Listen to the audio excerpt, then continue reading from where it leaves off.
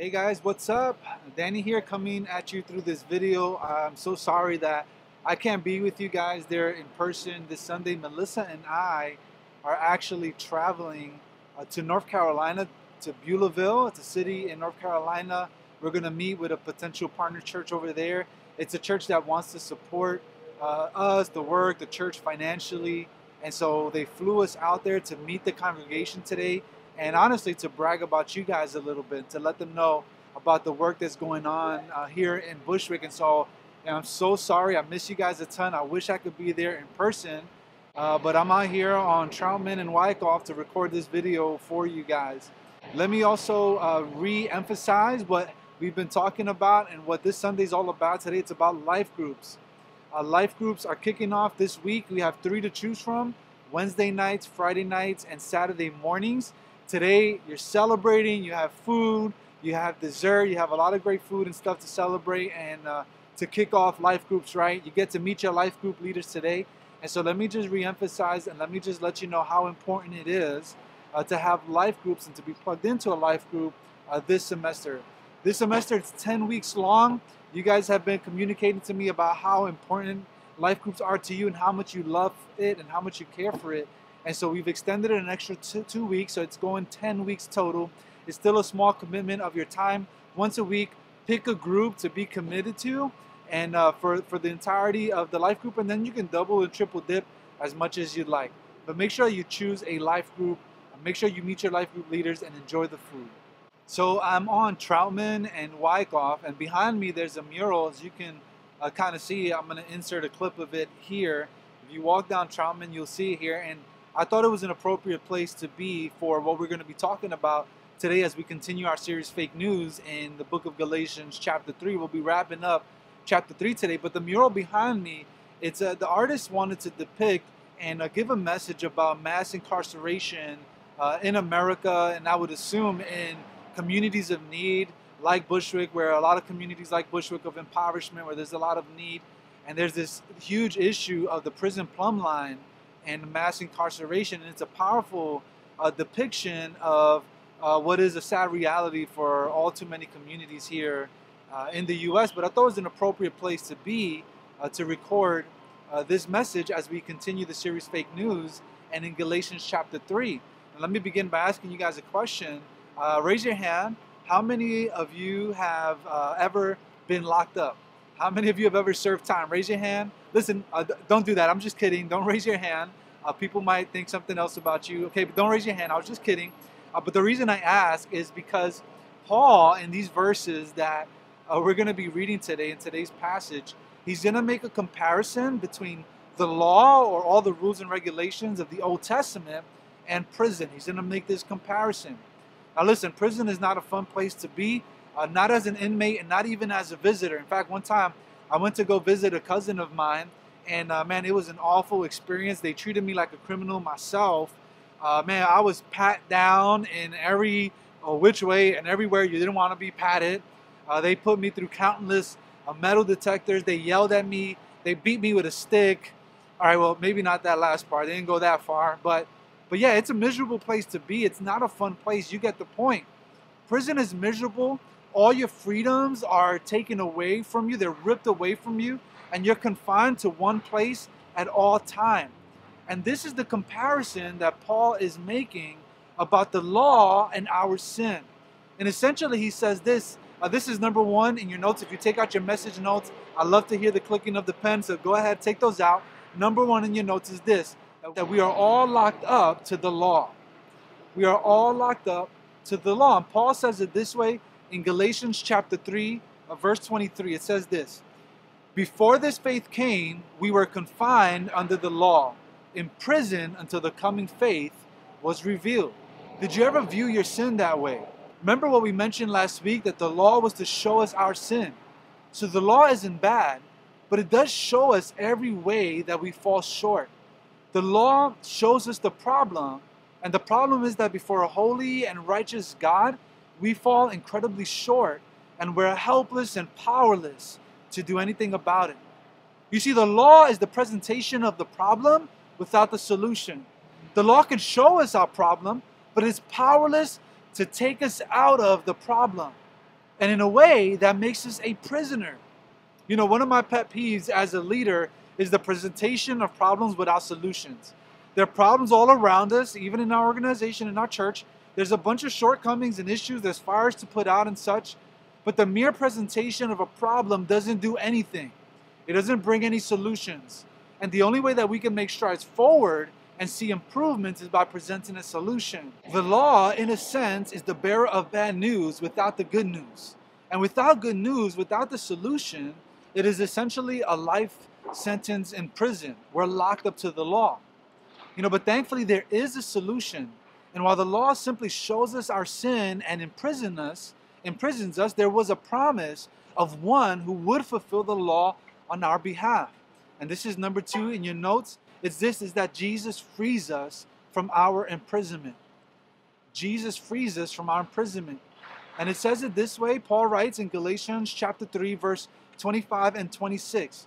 He says, but since that faith, which is faith in the promised one, faith in that the seed, the promised one that was promised to Abraham in the Old Testament, even before the law, the promised one in Jesus, has come, we are no longer under a guardian.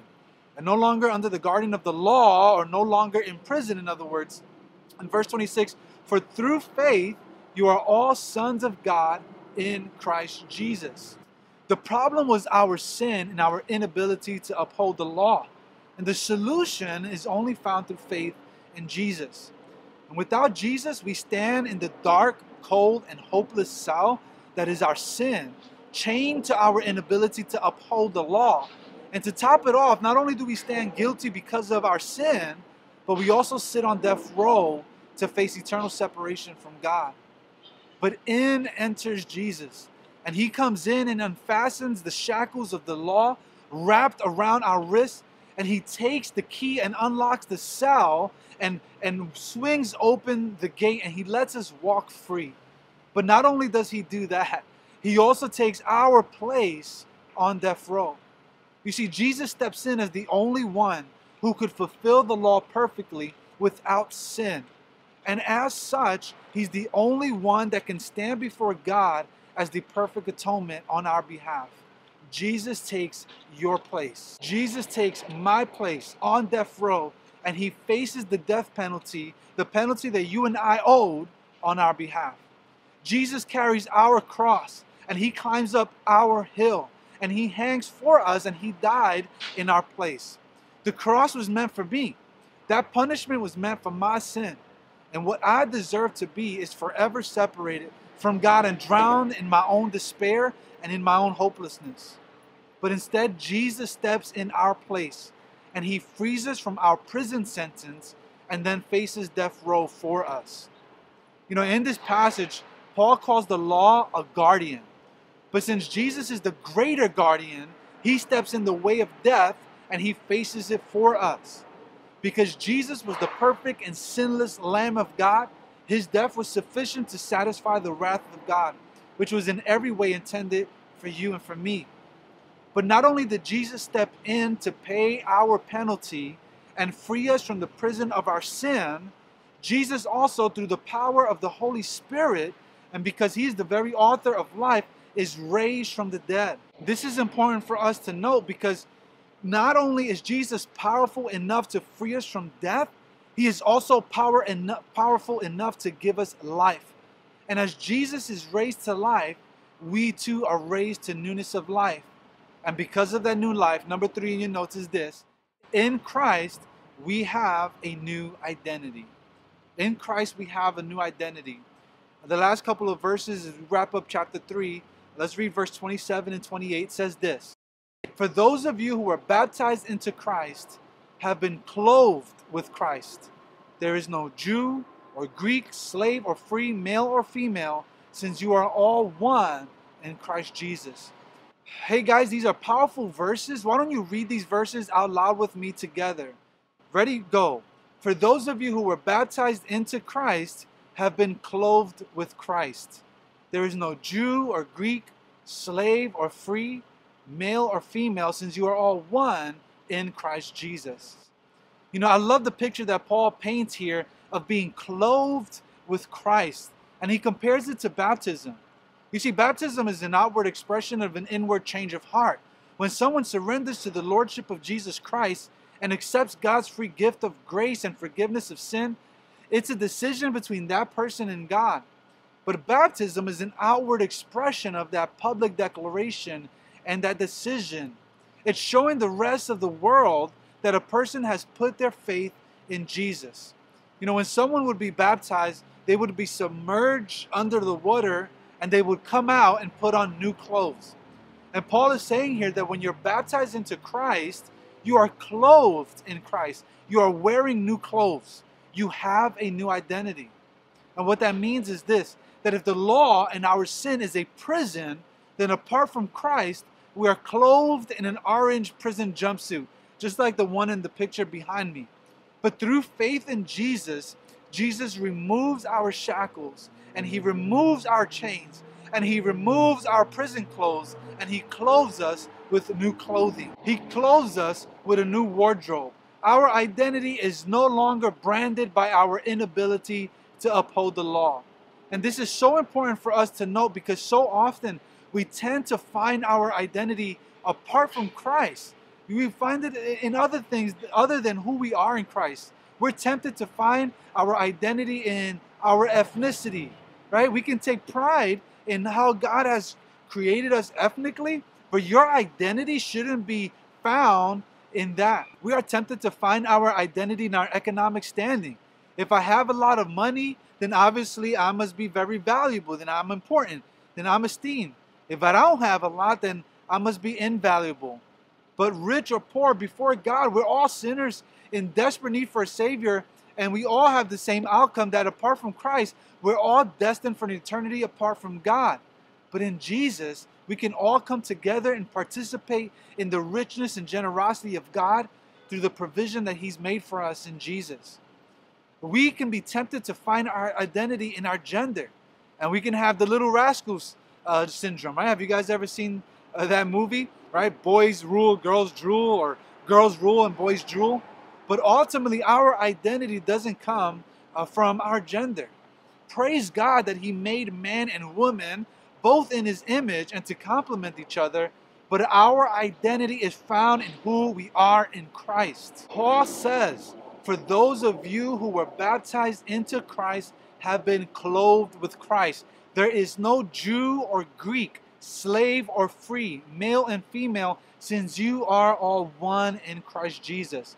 In Christ, we obtain a new identity. We go from prisoner to free, from sinner to forgiven, from destined to eternal separation from the Father to the promise of an eternity with Him. Where do you find your identity? Don't be tempted to follow the rest of this world and gain your identity from these other things. If you're here today and you're not a follower of Jesus, then you are imprisoned to your sin. But the good news is that Jesus came to set prisoners free. And you no longer have to be bondage to your sin.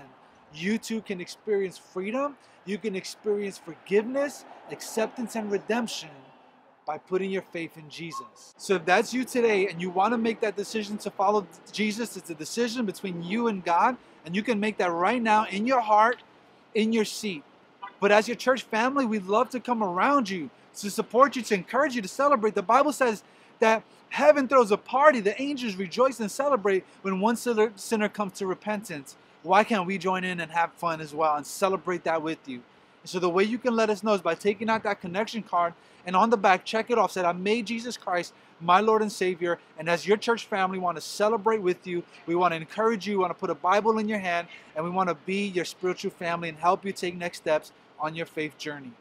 Now, I'm going to invite, our musicians, and I'm going to invite our worship team to come up here. They're going to lead us in one more song. And as they do this, I'm going to say a prayer. And you can pray along with me. You can pray your own prayer. You thank God as they sing this song, as they lead us in this last worship song. Thank God that He sets prisoners free through Jesus. That we were in prison to our sin, but that we are set free because of Jesus Christ. Would you guys bow your heads, close your eyes, and join me in this prayer? Pray with me. God, thank you for showing us the hopelessness that we have because of our sin.